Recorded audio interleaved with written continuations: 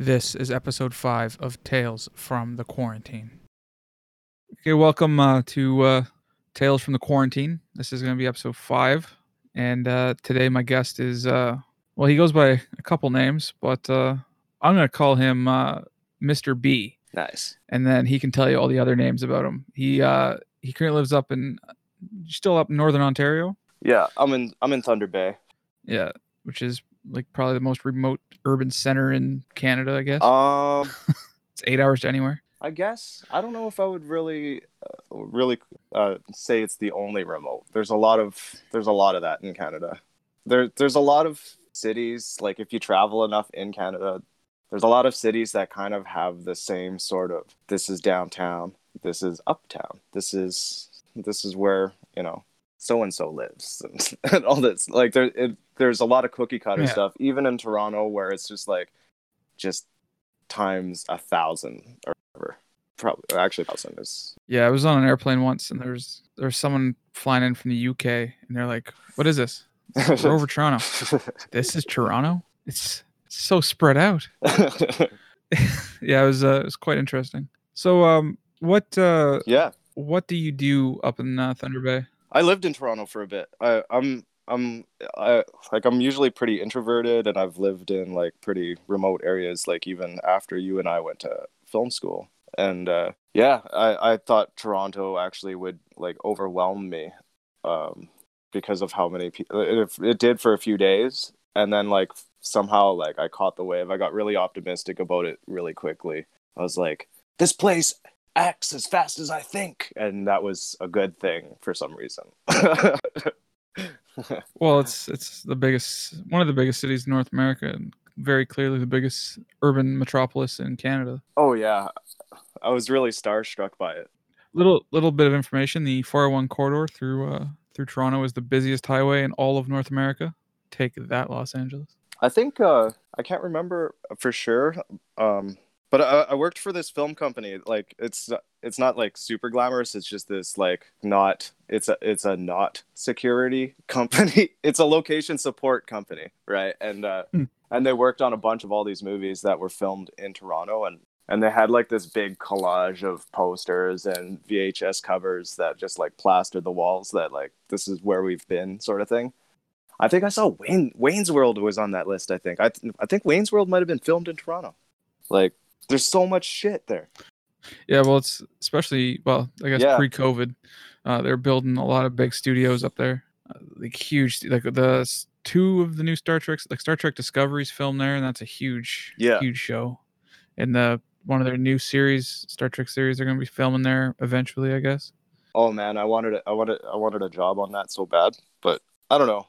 For a bit, I was phasing out film work, but now that it's like starting to look impossible at the moment, it's just like I'm starting to be reminded of how much I actually really fucking loved it.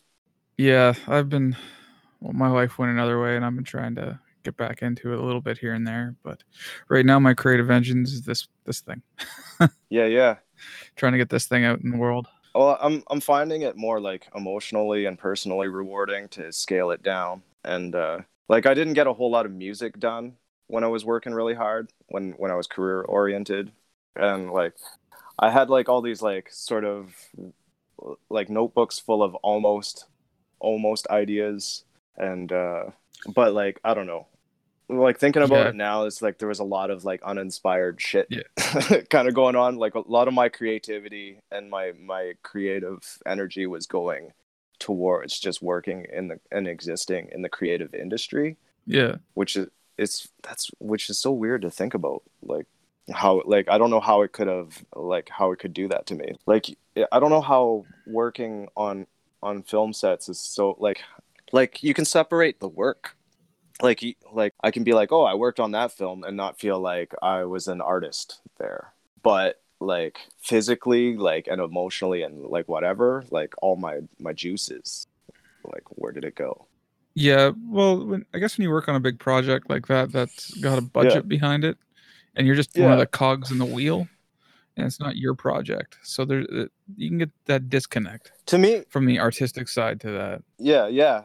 But to me, like I thought of it like I could just treat it like any old job, and then go back home after that and just work on tunes like the way I would normally on like just like some other job. Like if I was working at like some like corner store or something like that, which actually ended up being something I did here and there. And yeah, like during those times I would get farther in my writing and in my music. There would be times where I would be just like, oh, I've been a vegetable for so long. I feel like doing something. Yeah. Well, if you're a creative person, you gotta somehow get that creativity out in some manner, be it drawing, writing, or film, or creating music. I'm sorry, you're kind of in there. Okay, hold on a second. This might help. I'm not too sure. This is a whole system is just kind of a patchwork. I'm trying to get out to really do interviews with people like yourself who are many, many hours away and in their own isolated cubicles of life, I guess. Oh man, it's just nice to reach out. And I kind of predicted that stuff like this would happen and rise up. Like people would be just kind of trapped in their house, and social media will evolve and like really show us what it was, like what its potential actually is. Yeah, especially since this whole thing's not going away anytime soon, despite what everyone wants it to do. Oh man, I know. It's not going to disappear overnight. It's such a bummer. So how long have you been in isolation for?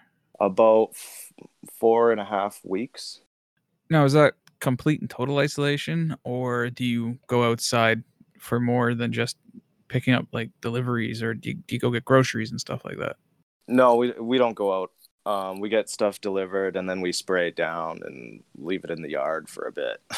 And yeah, like I'm a smoker. I sit on the patio, and I shouldn't smoke at this time. It's freaking me out, but it's also at the same time it's a solace.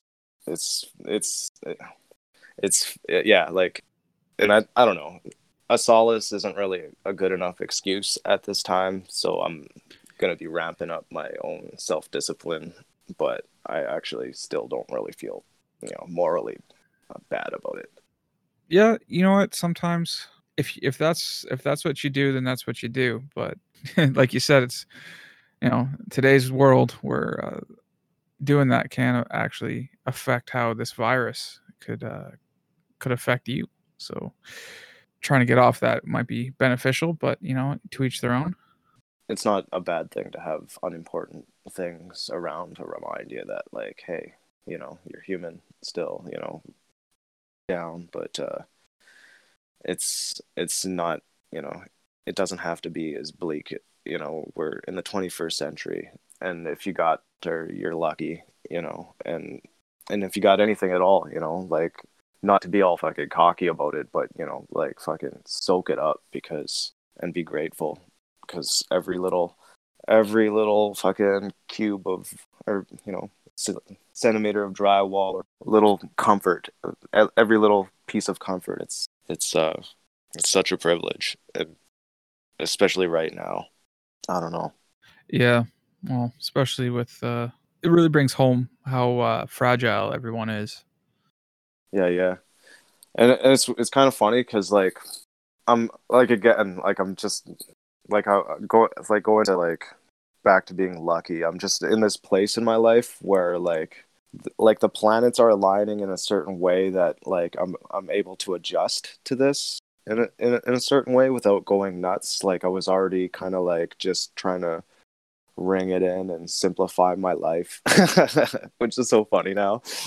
And spend more time at home, kind of simplify my interactions with people, humble down, like fortify home so I can keep myself busy. Got the studio is nice. I'm in it a lot. Yeah, stuff like that, and so, like, in a couple ways, like, I feel like I've been bunkering down, and, like, I don't know if it's just like this phase in life, like mid-30s. There's a lot of this that's still kind of new to me because of just like the whole lifestyle of traveling around and chasing your dreams and shit.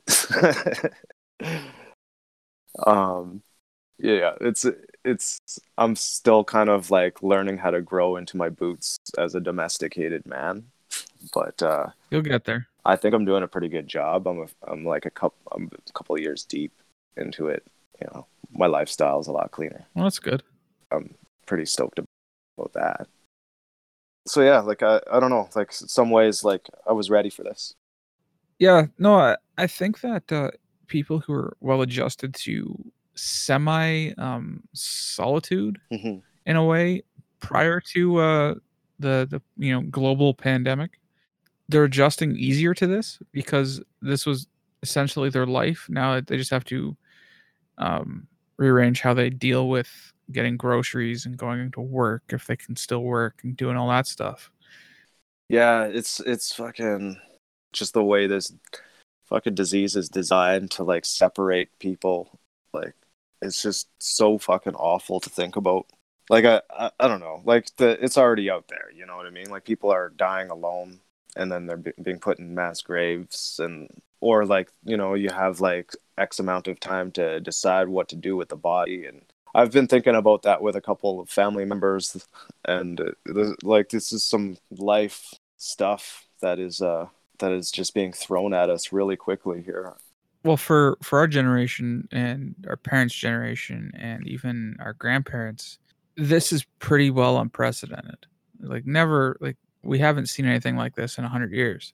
So it's. But we have seen it, and that should be like comforting in some ways. I've been taking comfort in it, like knowing that we've, you know what I mean, like, and we've seen it hundreds of times. Yeah, like there's evidence in all this. Pandemics were common throughout history. And it wasn't really until the 60s that pandemics kind of died off. We experience pandemics every year with the flu. Mm-hmm. Influenza is a pandemic. Yeah. It's not anywhere, despite what people say, it's not anywhere nearly as contagious or as deadly as COVID-19. Just want to get that out there to everybody. Oh yeah, like I read somewhere that our social distancing might be even killing the flu because like it's a weaker thing that's just kind of not getting its job done. And I think everybody killed the flu this year alongside of just trying to deal with COVID. Well, there was a study I was reading there that said Health Canada was witnessing the decline of influenza cases, like hospitalized influenza cases. Yeah. Like average was like 1,200 a year, 1,200 in the period of the time that they're looking at. I think it was March. Mm-hmm. And they had only about 400 and something cases of hospitalized influenza. Fucking shit, eh? And because the incubation period of the flu is just a couple days. Imagine being in the hospital for influenza right now. Like, just Jesus Christ. Like real life still has to fucking go on. It just blows my mind. Yeah, well, I was on a Facebook conversation, being bored. I like to argue with people. Okay. And these people were commenting about how the Ontario Provincial Police have stated that non-essential travel includes watercraft, like boats. And they're complaining about it. It's like, I spent all my hard-earned money. I want to drive my boat, or if it's just my family, what's the matter? And I'm just like trying to explain to these people that, like, odds are there's going to be people out there driving a boat. They're going to try and push it to the max, and they're going to exceed their own capabilities of driving the boat, and they're going to then require EMS to come and rescue them, and then they're going to have to go to the hospital. And like, I don't know how many times I've seen driving down a highway at nighttime, and some idiot thinks that they're like a race car driver, and they're flying down this pretty empty highway going like $140 or $160 because there's no one on the road. That's highly doubt they try that during daytime. That's pretty high and mighty of you to assume that they're not, fighting crime and saving the day. So yeah, well, sometimes you just got to mind your own business, man. There was no flame shooting at the back. There's no flame shooting at the back, so I don't think it was Batman. Well, like, you gotta play the cards you're dealt with. Yeah, but you know what I mean, right? But how man. Like these people are like, and I'm trying to explain them, was like, just give up the season, park your boat, don't drive anywhere non-essential, and then you can have next summer and do whatever the hell you want. And they're like, all right, it's like, if I'm just going to go gas up my car, I'm like, but why are you gassing up your car so often? Because you're going to have to, if you're driving your boat around, it's going to use a lot more fuel than your car. So a lot of these car trips are going to be non-essential trips. And it's just like, stay home. Just stay home. Yeah, it's kind of, it's interesting to me that they're like, I guess like in a different phase in my life, I myself would have had issues just like staying put, but like that just seems so alien to me now. Like I've had so many just moments of peace during this time where I'm just like, I felt like I'm getting to know myself more, and I appreciate being myself. I don't know, just some weird like, I don't know if it's some hippie shit, but there have been moments where I'm just like, wow, like I'm glad I've taken the time to get to know myself. Like, I'm grateful for what I got. I've been going through all these real, like, I think it's part of like the whole 5 stages of death thing.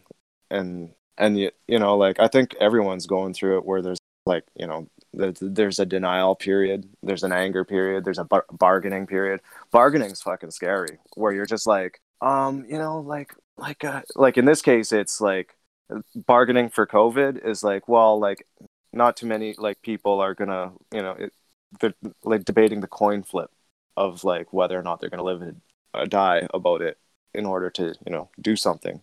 You know what I mean? Like, just, and I find myself doing that like with just like ordering stuff right now. Like I'm like, at the moment it's just like, okay, we have all we need for a couple months, if we're set. But then I'm also like, what if this gets worse? Should I get a little bit more? Yeah, like I get what you're saying. Like this like I've been kind of like a closet prepper. Like not like a doomsday prepper, like end of the world prepper, but like just trying to get a few extra things and things I know I'll need. Yeah. Or my family will need for the last couple of years. Well, when I was young, my grandparents had a pantry, right? So pantries are nice. Yeah, like like my shit just kind of stems from that. Like I've always kind of wanted a pantry. It's kind of a symptom of, or not a symptom, but a symbol of like stability in my eyes. Mm-hmm. And I got one now. So we have a pantry of sorts, and we have a big freezer. But yeah, what we're going to be doing is we're going to be, when there's a lull, because there will be a lull where cases kind of level out and things kind of return to normalcy before a second wave hits. We are definitely going to be ensuring that we have enough food so we won't have to go out and go to the grocery store as often as we are now. Yeah, we're going to be putting in a pantry ourselves, and nice. We're going to be making sure that we're stocked up so that we don't have to worry about it. And we're going to be, because this is, this isn't going anywhere. Well, my pantry is small right now. It's not braggable. It's just that it exists at all. It's like you have food. Yeah. My grandparents always had like, they were just stocked with like flour and oats and all this stuff. Like like I don't even know what I was looking at really. Like it looks bigger in my head because I was a kid. You know what I mean? Yeah. It's probably the same shit. So you've been in isolation for about 4.5 weeks, and what's the reason for that? Is it just because you don't want to get COVID, or is there other underlying issues? Well, right before all this, like I was kind of helping my grandpa like move into a long-term care place, which is kind of like fuck now, because like I'm reading that like these are like the worst places to get hit. Yeah. Is it weird that like is it like not normal to do like that? It's 4.5 weeks. Like I'm pretty sure like, yeah, like we got like a 2-week head start from a lot of people in our region. But yeah, like I was helping my grandpa move into a long-term care facility, and I was just kind of like intimately by him. I convinced my brother to come visit because it might be the last time to see him, sort of thing. And yeah, I was by his side while he was going delirious, and and he had to sign these papers, and then like I took him to like this procedure.